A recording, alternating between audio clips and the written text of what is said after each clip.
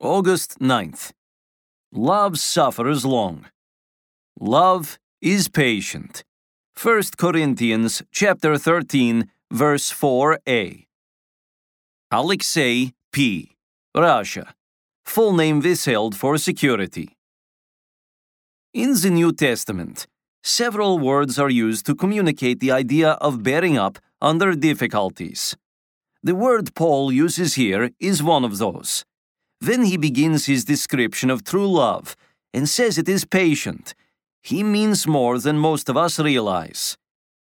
More than the simple idea of patience, Paul uses a word that means to suffer long.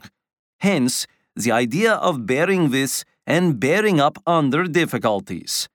The word also means slow to anger. This word then describes the ability to refrain from getting angry over the shortcomings and blunders of those around you.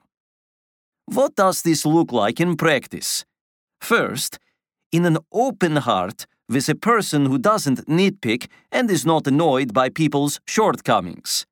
This is someone who is large-hearted with people, who makes relationships easy and pleasant. Second, this looks like a readiness to endure an injury suffered.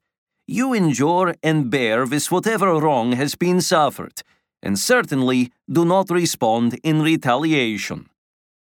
In view of understanding this term, patience, stop and reflect on your life and actions.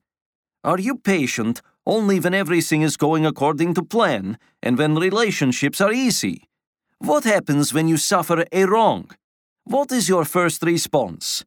Would those close to you consider you open-hearted, someone who is slow to get angry?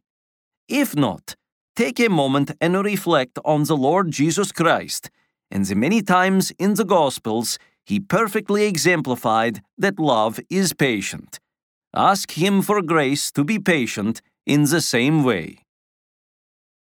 Thank you for listening to Declaring His Glory Among the Nations, daily scripture meditations from pastors around the world. This show is from the Masters Academy International. If you like this podcast, please subscribe and leave a review on your favorite podcast app. The Masters Academy International is committed to fulfilling the Great Commission by training Indigenous church leaders worldwide. For more information and to learn how to get involved, visit www.tmai.org.